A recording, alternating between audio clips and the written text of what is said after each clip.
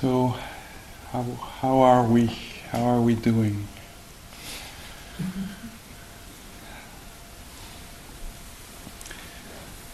What's up? Something's up in every heart. Huh? Something's happening. There's some formations, some texture in there.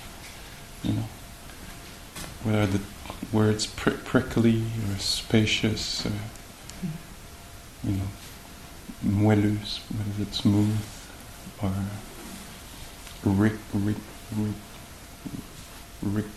rickety. There's so many texture to the human experience. And so here's one. And how are we meeting it? The practice, in a way, is that simple. And we kind of don't get to choose exactly. Huh? Who expected the snow here today? Were we all in denial? Last November in the mountain. But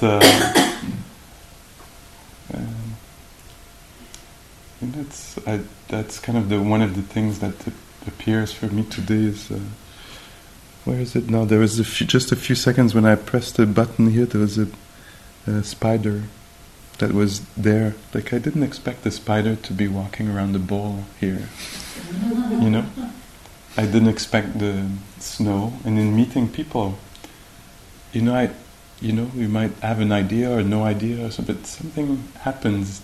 You know, in the sharings there, people share things, and often it's not what I would have expected, or maybe it's not like this. Not that I expected something, but there's something that appears anyway that is kind of surprising. This own unique version of practice of life at this point,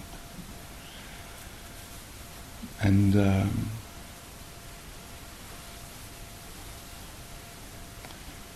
I think a lot of the practice is to allow that to happen, to allow the different versions of life to happen, and see how we can meet them. It's very liberating to be aware that our expectations, our projections, our thoughts about something are just that. That's maybe like one of the main elements of freedom, of liberation, of awakening, is to recognize a thing for exactly what it is, a projection for a projection, a thought for a thought. So the Buddha was talking about this mirage. It's an image he used a lot, how things appear. You know. Talked about bubbles, you know, how perceptions are like, or is it perception? Anyway, one of the elements of mind is like a bubble. It seems so existent, so we're in that bubble, and then boom, it bursts.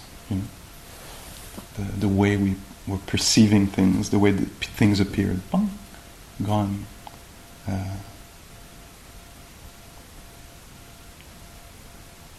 And sometimes it's a little bit more kind of,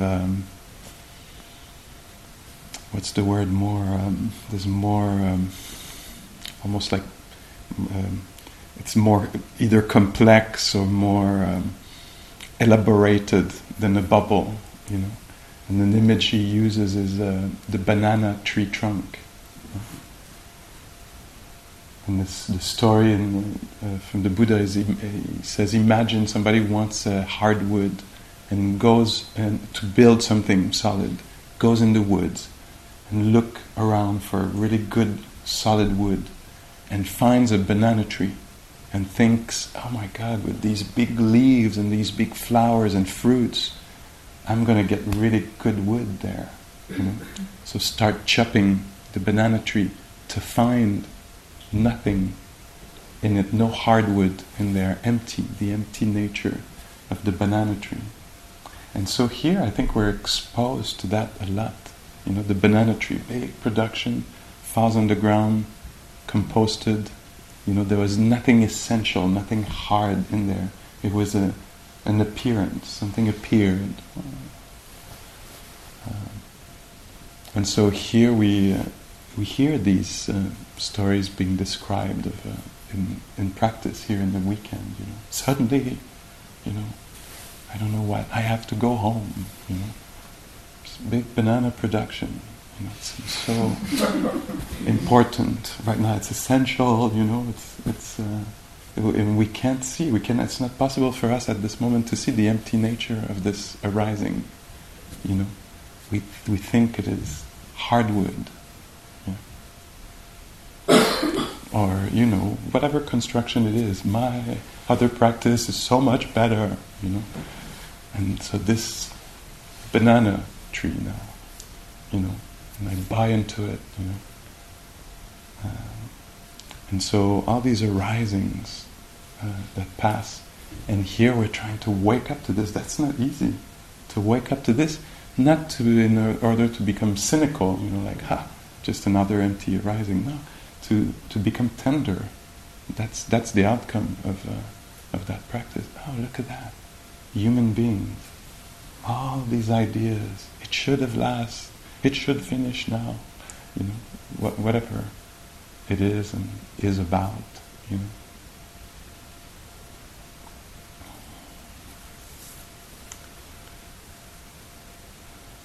So personally, I really, really, really love this form for this. There's something in the form, sit, walk, sit, walk. It's kind of it becomes like a white screen, and on it, everything is projected. I don't like that form. The desires, the aversion, the beauty appears in the form. Everything appears in that simple form of sitting, walking, extremely simple form. And in there, all our psyche is revealed.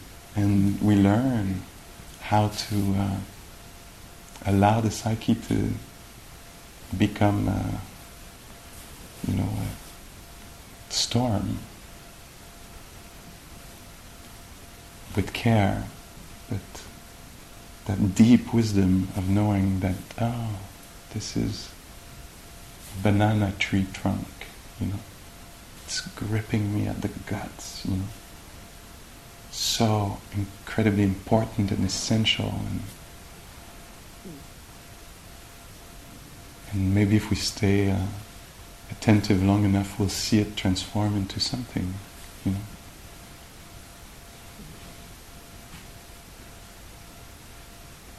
I don't know, even with the snow here, I don't know what you went through. Oh, I don't have my tires, Something like this, like drama, and then beauty, and then bored, or wet, Oh, I have to go out now, I can't do this sitting, there's the snow, I have to be in the snow, and I'm like, okay, I'm all wet now.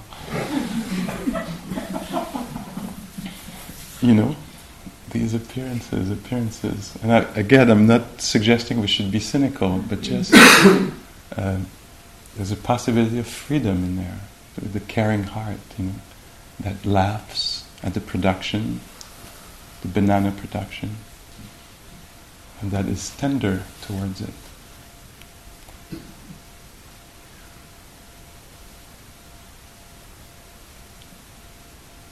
And so earlier, just before lunchtime, we were doing a little exploration of thoughts.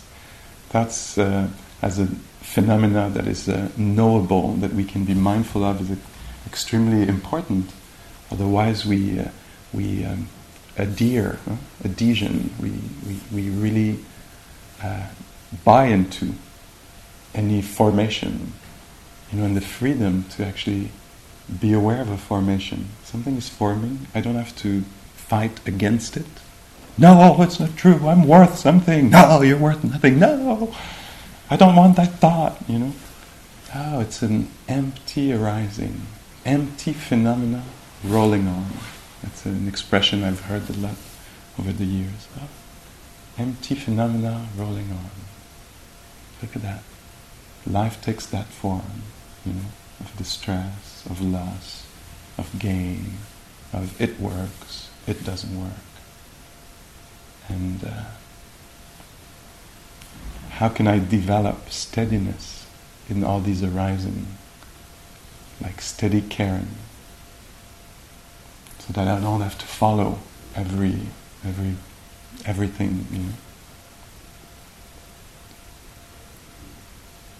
An image that the Buddha used, that you might be familiar with, because all these I carry with me all around, but not only I, they could, there's 2,600 years of people sharing these images, but I like that one of the 6 different animals tied to along the same rope. So the elephant, I'm going to count them this time. The elephant is there tied to the rope, the snake is there, the dog is there, the eagle is there tied to the rope a little further along, and hyena is tied to the rope, and somebody's trying to escape.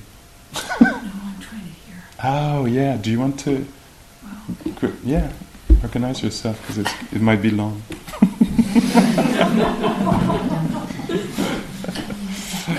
So the hyena, and maybe we have the 6 there, and they're all tied to the rope. So imagine in this room, if they were all these animals, they would the hyena wants to go to the charnel ground, and the elephant in the jungle, and this eagle to the sky, the dog to the city, and they all are pulling and pushing in all ways.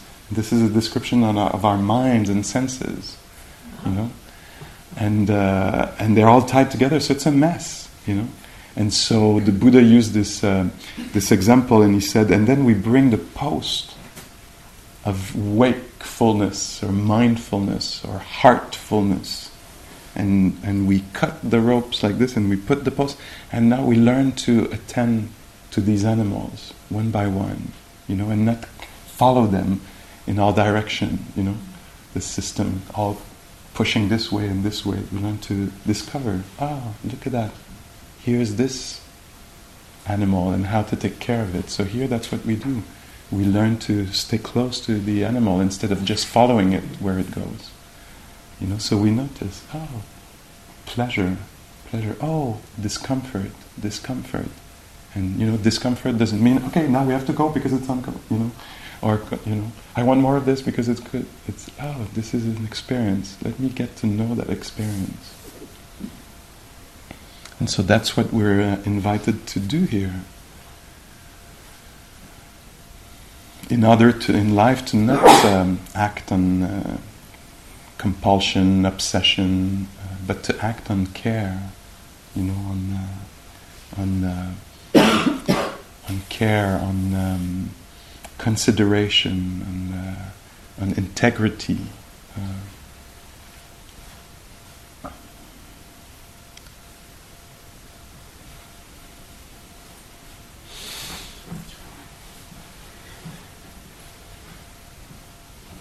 So all these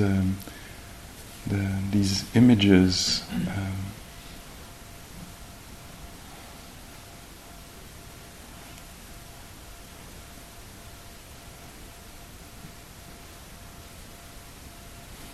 and it takes a lot of courage to do this, and the clarity we gain and the confidence we gain grows only slowly.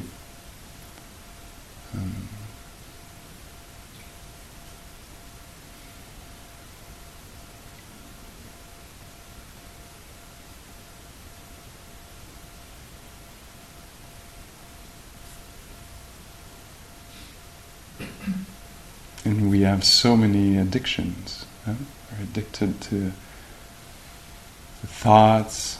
We've valued, a lot our thinking mind. So we rely on it a lot. We count on it to solve problems, to explain, to even to feel. We're sitting here. Like, can you feel your breath? And can you feel? And we just describe. It's narrating. like this is going to help us feel something. It's. So we we have a lot of skills to gain, I think. Learning to appease the thinking mind, and thank it for its suggestions, and dive in a little deeper in the heart, in the belly, in the body, in the sensitive body there.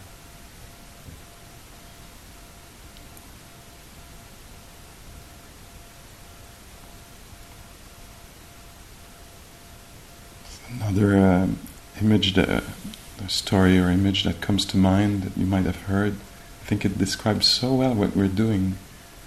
So this being Rohitasa comes to the Buddha, and it's a very kind of quick, smart, but I don't know what other words in English for it, but being, like really quick, sharp mind, and says to the Buddha, is it possible by walking to reach the end of the world? So that's the question Rohitasa has for the Buddha. I want to know one thing. Is it possible by walking to reach the end of the world? And the Buddha says to Rohitasa, no, Rohitasa, it's not possible. And Rohitasa said, wow, you're amazing, you know that, I've tried, I've walked and walked and walked, and and I've never reached the end of the world, but I was wondering if, and the Buddha says, no, you cannot reach the end of the world by walking, but there's something else that I say, Rohitasa. I also say you cannot reach the end of suffering without reaching the end of the world. And Rohitasa, the world, the creation of the world, the end of the world, and the way to the end of the world is in here, in this fathom long body is the world, its creation, the end, and the way to the end of the world. The Buddha left Rohitasa with that. I love that. You cannot come to the end of suffering without reaching the end of the world, and the world is created in here, in this fathom-long body with its perceptions. And so what do we do here? We take on maybe where Rohitasa left, and we come and we sit here, and we notice the birth of worlds, the births of stories, of identities. It's born here. So we see the birth of the world, we see the end of the world, we see it collapse. And we see the way to the end of the world. So it's all in here. So we sit here and we discover how self is created. Maybe there's just sitting here breathing, and suddenly there's a want to be back home. I want to be back home. I is created. The I that is at the wrong place. There's a creation. Rohitasa, you cannot reach the end of suffering without reaching the end of the world. Sit here and watch the world arise and die. That's how you'll free your mind from suffering. So that's what we do here. We sit and we notice how the self that got it gets created for a few moments, or the self that will never get it. The self that has worth or no worth gets momentarily created. Future gets created in here. And although we would all agree to say that we don't know what the future will bring, that doesn't matter. We believe in it when it arises as a thought. This is the rest of my life. And we even can see, maybe, if we're attentive enough, how the past gets created here. Depending on the mood. I'm in a good mood, hopeful mood, confident mood. Things have worked out for me up to now. People have been good. Bad mood, grumpy mood, desperate mood, nothing has ever worked for me. Even worlds of past are created in here, they appear suddenly. And if you sit long enough, you'll see that in in 1997, that part of my life appeared in this way, seen this way, and now, 15, 20 years later at the practice, suddenly the same bit of history appears, but it's seen with tenderness, with care for self, for the other. The other was so confused, so was I, Suddenly it's the same maybe protagonists, characters, but they're seen very different. It's a different view. So a world is created. And so what I'm talking about here is ephemerality, the momentary productions, generations of the circumstances, and how to allow this. So we sit here and the heart is broken. So we're not cynical, we're not dismissive, we're caring. We're caring about that formation. It's a momentary formation. Although you might think, yeah, but it's been 2 months, or it's been 1.5 years now, or we pay attention. And by the quality of our awareness, time will do its work, but also the quality of the contact. It will alter, The same thing will go from unbearable, same exact thing, to so touching. I remember not too long ago, a few months ago, after a couple of days like this, there's a woman who was describing,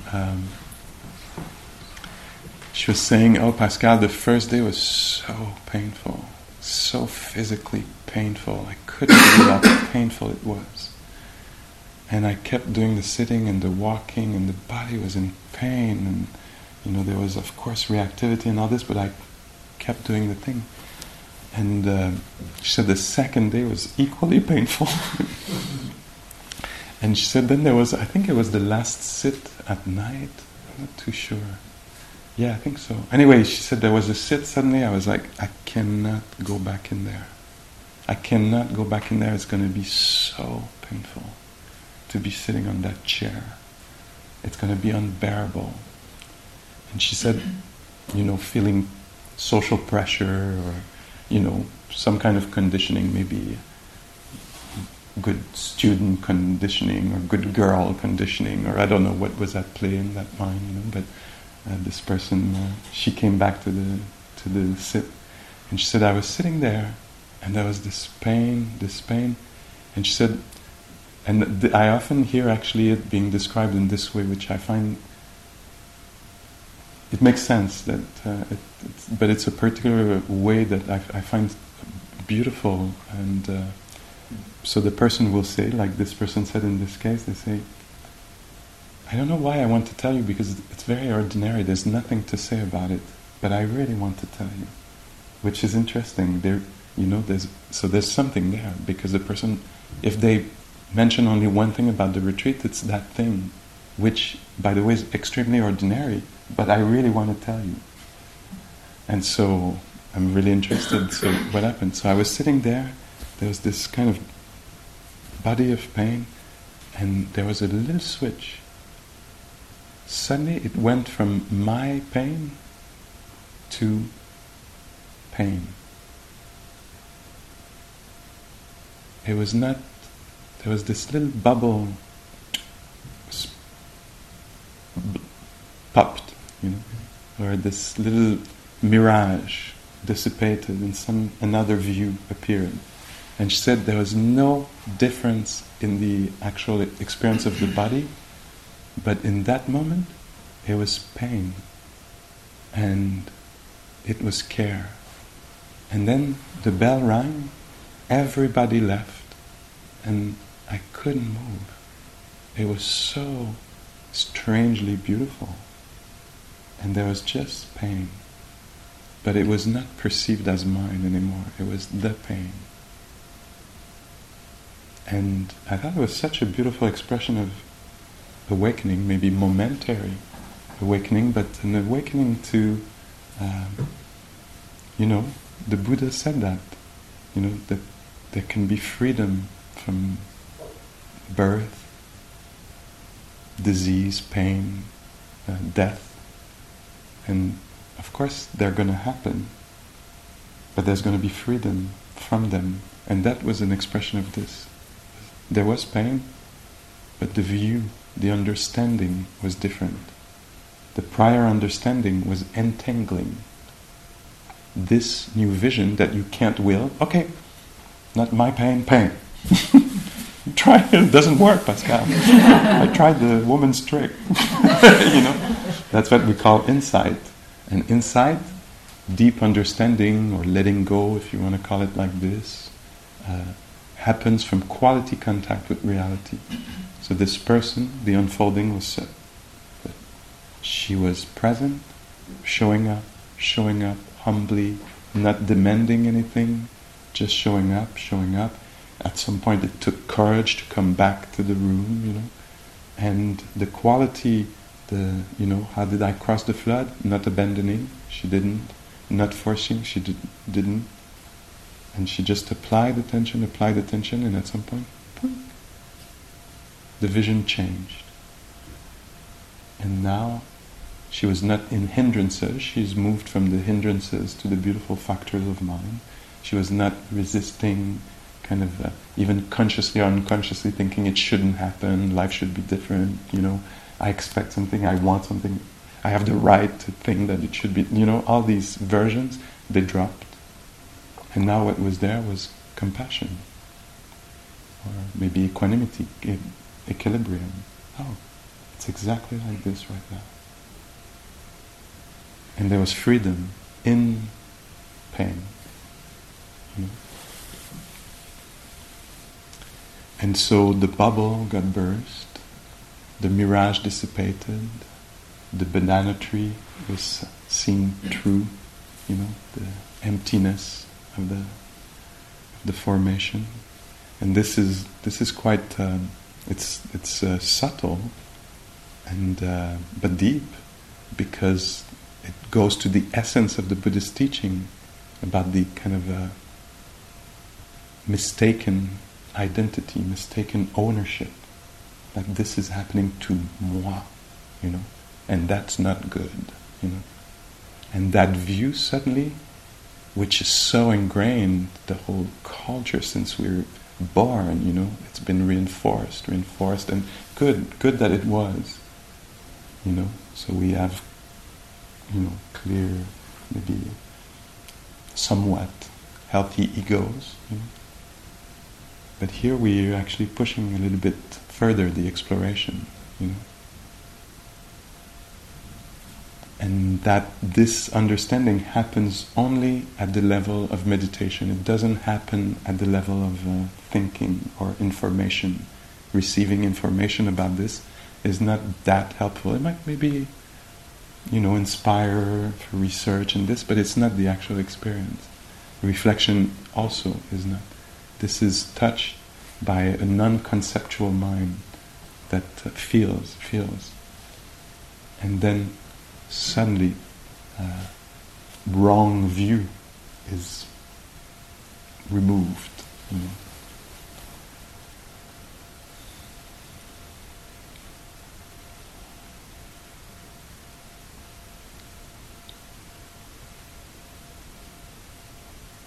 So that's this teaching maybe is about anatta, not personal.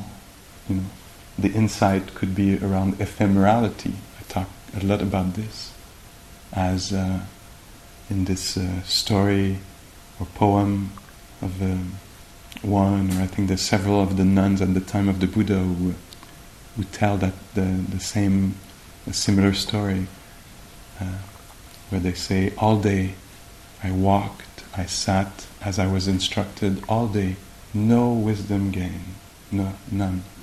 Do you recognize something in that experience? All day I sat, walked, no wisdom gained at all. At night, blowing the candle, everything understood.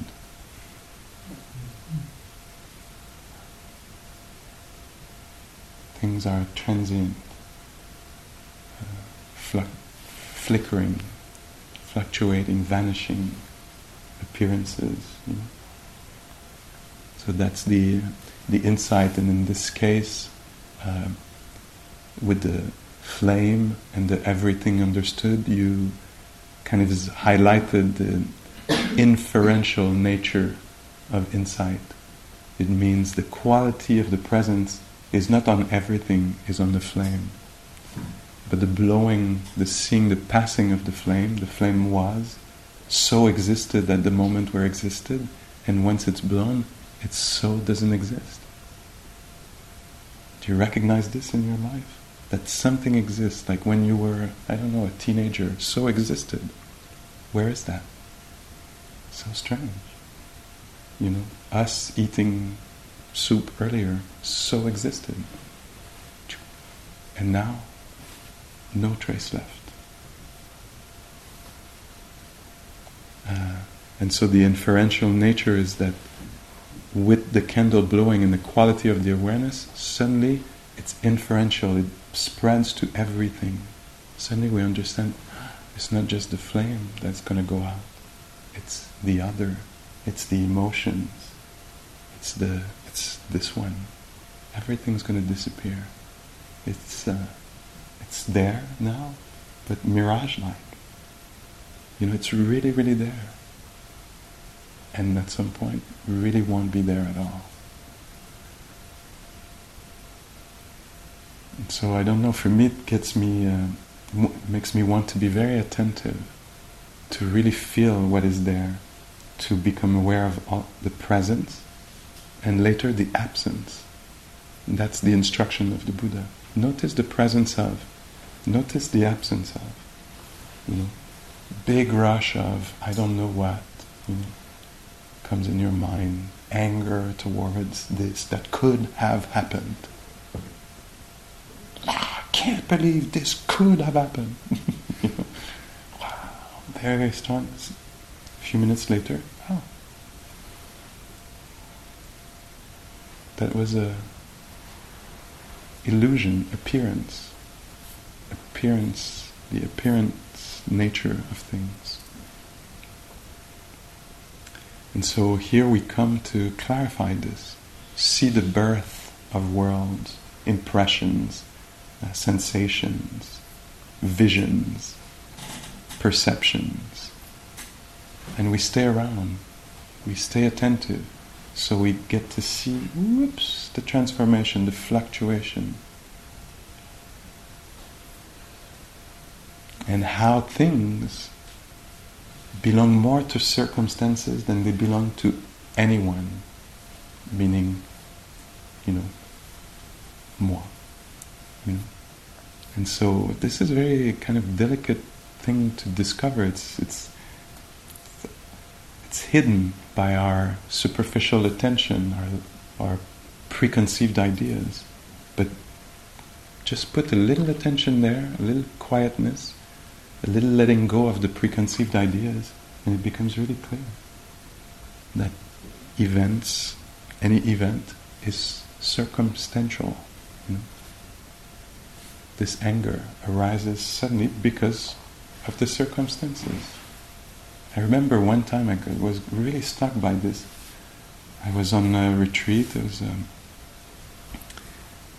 think it was a 2-month retreat. It was a few weeks in for sure, and the mind was really, really quiet. And I was sitting in the dining hall, like we had eaten, everybody had left, and I was still sitting there, like listening to the burst of clicking, you know, and the life, and then suddenly the people sweeping, and you know, my eyes were closed, but there was like suddenly few, 100 human beings, suddenly like 4 human beings, suddenly 0 human beings, no more noise. And suddenly the noise of the evening coming, and I was just tracking the fluctuations in the field, and maybe in the field here. And I heard the bell for the sitting, and I stood up to go towards the sitting hall. And I was about to go on the left of a big table, serving table. I was about to go on the left of the table, and there somebody came in this way. So I went on the right of the table. It was a very small little change, but it was circumstantial. A person being there made me choose to go right. And as I went right, I saw the fridge. And I knew that at that time, I remembered that seeing the fridge, conditional. If I had gone on the other side, it would not have happened. Seeing the fridge, I thought, oh, it's at the end of the dinner that they put goodies for the evening in there. So greed appeared, seeing the fridge, thinking, oh, there might be a little sweet for tonight that they put here in the center. So I opened the fridge door, and the sweets or the things were not there, but there was somebody. So there was, on the retreat, there was probably 96, 97 people at that retreat center. I know the numbers well. And there was a fridge with maybe 5 shelves, and somebody had claimed with what we put on our tape, that we put on our cups. Somebody had claimed a whole shelf for themselves. It was written a name, with things there. And suddenly I got so angry at the unfairness of somebody, and my whole being suddenly got like self-righteous, and I can't believe that they claim a whole shelf, and who do they think they are, and right in that moment, because of prior moments of attention, sati, mindfulness, it had been, the seeds had been planted. Suddenly I woke up, to the banana production.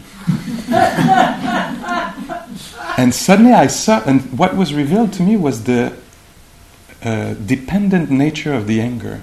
The anger dependent on somebody walking on the left, dependent on the fridge, dependent on on greed arising in the mind. And it, now I'm putting it in words, but it was a kind of a flash that extremely strong anger was the weakest thing ever. It depended on somebody walking on the left side of a table. How dependent is that? Do you see what I mean? And suddenly I was all self-righteous and this, and I could see this is totally depending on a series of circumstances. How strange that I would actually adhere to this. Cherish this and buy into this. It's the lightest thing ever. It depends on a series of circumstances that are totally non-eventful, And so then and there I could decide, what are you going to do with this, Pascal? How are you going to hold this? Are you going to aggravate your, the next 3 weeks around this, Or there's a choice point here, And so here there was a choice to actually maybe care for this being that was troubled. Was it, Anyway, I'll stop there about this. But the kind of empty nature of this and dependent nature of this, I'll bring another story in around this. So this is a little bit more dramatic here. So a few years ago, my father is, in the winter, he loves to go on skidoo with his friends. And so they organized trips. And there was a trip that they organized. They said, let's meet Saturday morning at that area, and we'll go do a long loop of the day, I don't know, a few hundreds of kilometers in the woods, And so we'll go this way and we'll come back this way. And so they met, and they all probably removed their helmet, and they say, hey, okay, everybody's there, let's go, we're going this way, as we said. And just this, my father tells the story like this. He was deeply, deeply, deeply touched by this. He was shaken by this, deeply touched by this, and he told the story many times. He said, and then we were just about to go, and it was planned, and this was all, and somebody said, hey, there's a place where we can stop for breakfast, but we would have to go on the other side of the loop, It's really good breakfast. And he said the engines, it could have easily been not heard, and it would have been as planned, but everybody probably went like, oh yeah, breakfast, gonna be good, or let me decide, whatever came through mind, but they went on the right. And on the right, there was an accident a little further away that just had happened, and they actually ran in the accident, and my father lost his best friend there because, and my father kept going back to the, he kept, like, that moment, like we were supposed to go left. And that idea of eggs, that kind of slipped in. A second later, it would not have been, and then my friend died. Like, how? This death is sitting on something so incredibly light and dependable, and I thought, hearing my father tell the story, yeah, you're touching on the ephemeral, mirage-like, so, nature of life. It's exactly like this, Who will get sick and who will not get sick? There's millions of little, it will need one of the little element to make it go this way. Yeah? Wow. And so, to me, that's extremely touching. Wow. This is the nature of reality we're in. It depends on things like this. Would you have built a life like that? No, you would say, let's make it depend on things that are important, and, no, it's like that. Changing like that. Oops, it can curve like this just because of, you put the iceberg a few feet away, and you never get the film. The film Titanic. So here we sit, and actually we expose ourselves to this. Look at that. Look at that. There was these circumstances, and this is what arises. This person moved this way, or changed this way, and suddenly I'm all worked up in this way, or I have this opinion, or this vision of myself as worse than or better than. It's just depended on a sound. And so to know this can be extremely freeing. That's how, in a way, light things are, conditional.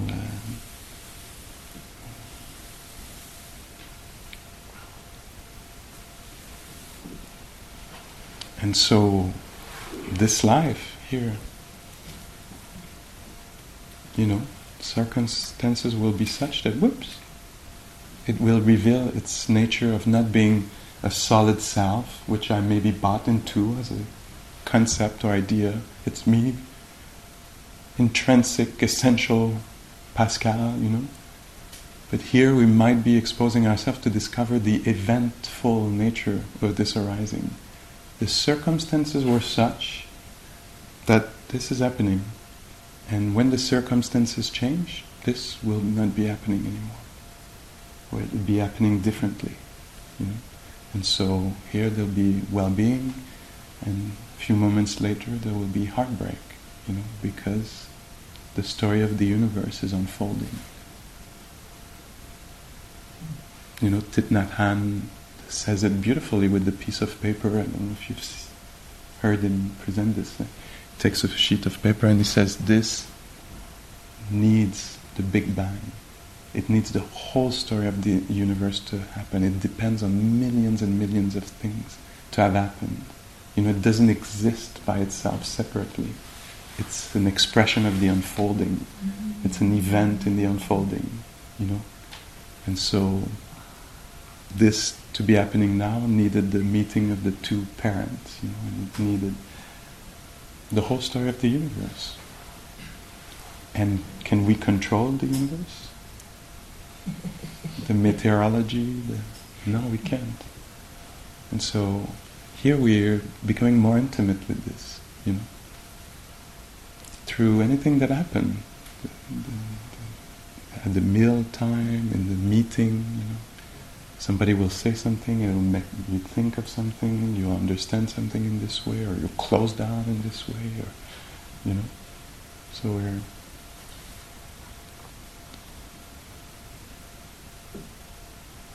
So that's why we want to actually become more quiet and attentive, because we want to dive under our preconceived ideas about me, the world, how it should be, how it is, to discover really how it is.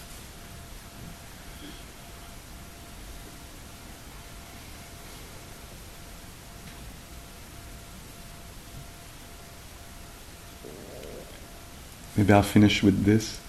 The deeply touching, also kind of revelation, insight that we'll gain, and maybe it'll be in one big awakening moment, but most of the time for human beings, practitioners, it's a slow revealing, many little insights. The way it's described is the boat that is tied to the dock, and the rope of the boat is, what's the verb here? Frotte. Rubbing, yeah. So, thank you. So the rope of the tiding the boat to the dock is rubbing against the side of the dock, and it rubs and it rubs and it rubs, and at some point, and the boat is freed, from being attached to wrong views. I'm mixing so that's what happens here. We come here and we expose ourselves to the reality of nature, uncontrollable, unforeseeable, and slowly we are exposed, and at some point, we understand there's the giving up of expectations, of demands, and the heart can shine through. And so one of the aspects that is revealed is because of what I said, things being dependable, therefore unreliable, ephemeral, appearing and disappearing, it means that anything of this world, nothing of this world can bring satisfaction, cannot bring lasting, durable satisfaction. This world cannot provide that. It's known to be really good to be aware of this, because otherwise, life is disappointing and we build resentment and expectations. But understanding deeply that there's not going to be satisfaction, stability in the things of the world, it's described as a way to free the heart from wrong view. And in this way we can meet the world as it is. I'm engaging in this, and it's not going to be completely satisfying. It can't. Nor the relationship, nor the career, nor the whatever, it is. It can't. Yet, I'm going to go there, but not with a false view, false expectations. So let's sit for a few moments in silence and let these words dissolve.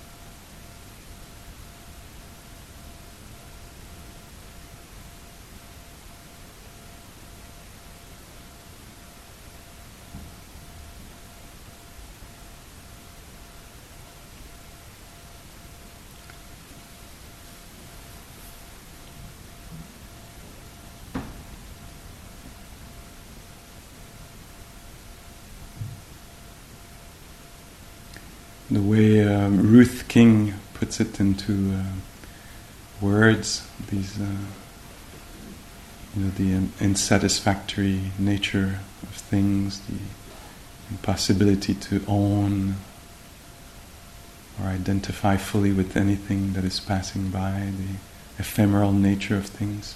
The way she puts it into words, Ruth King, she says, "Honey, it's not perfect. It's not personal, and it's not permanent." The 3 P's of Ruth. We try to see if it can be okay, that it's like that.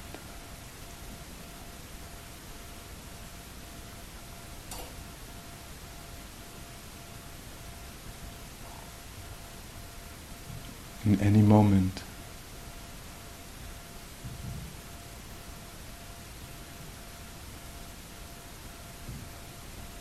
so this retreat here is liable to this, not perfect, not permanent. In a way, what we're experiencing is not that personal. Distress, joy, ache, well-being, the public domain, not personal.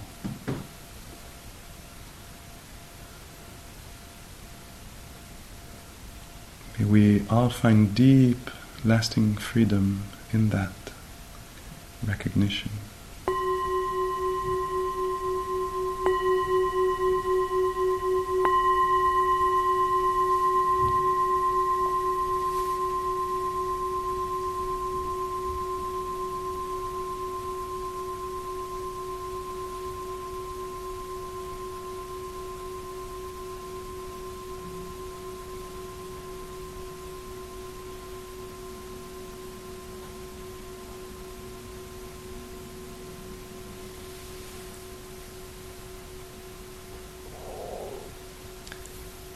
Thank you for your consideration, your listening.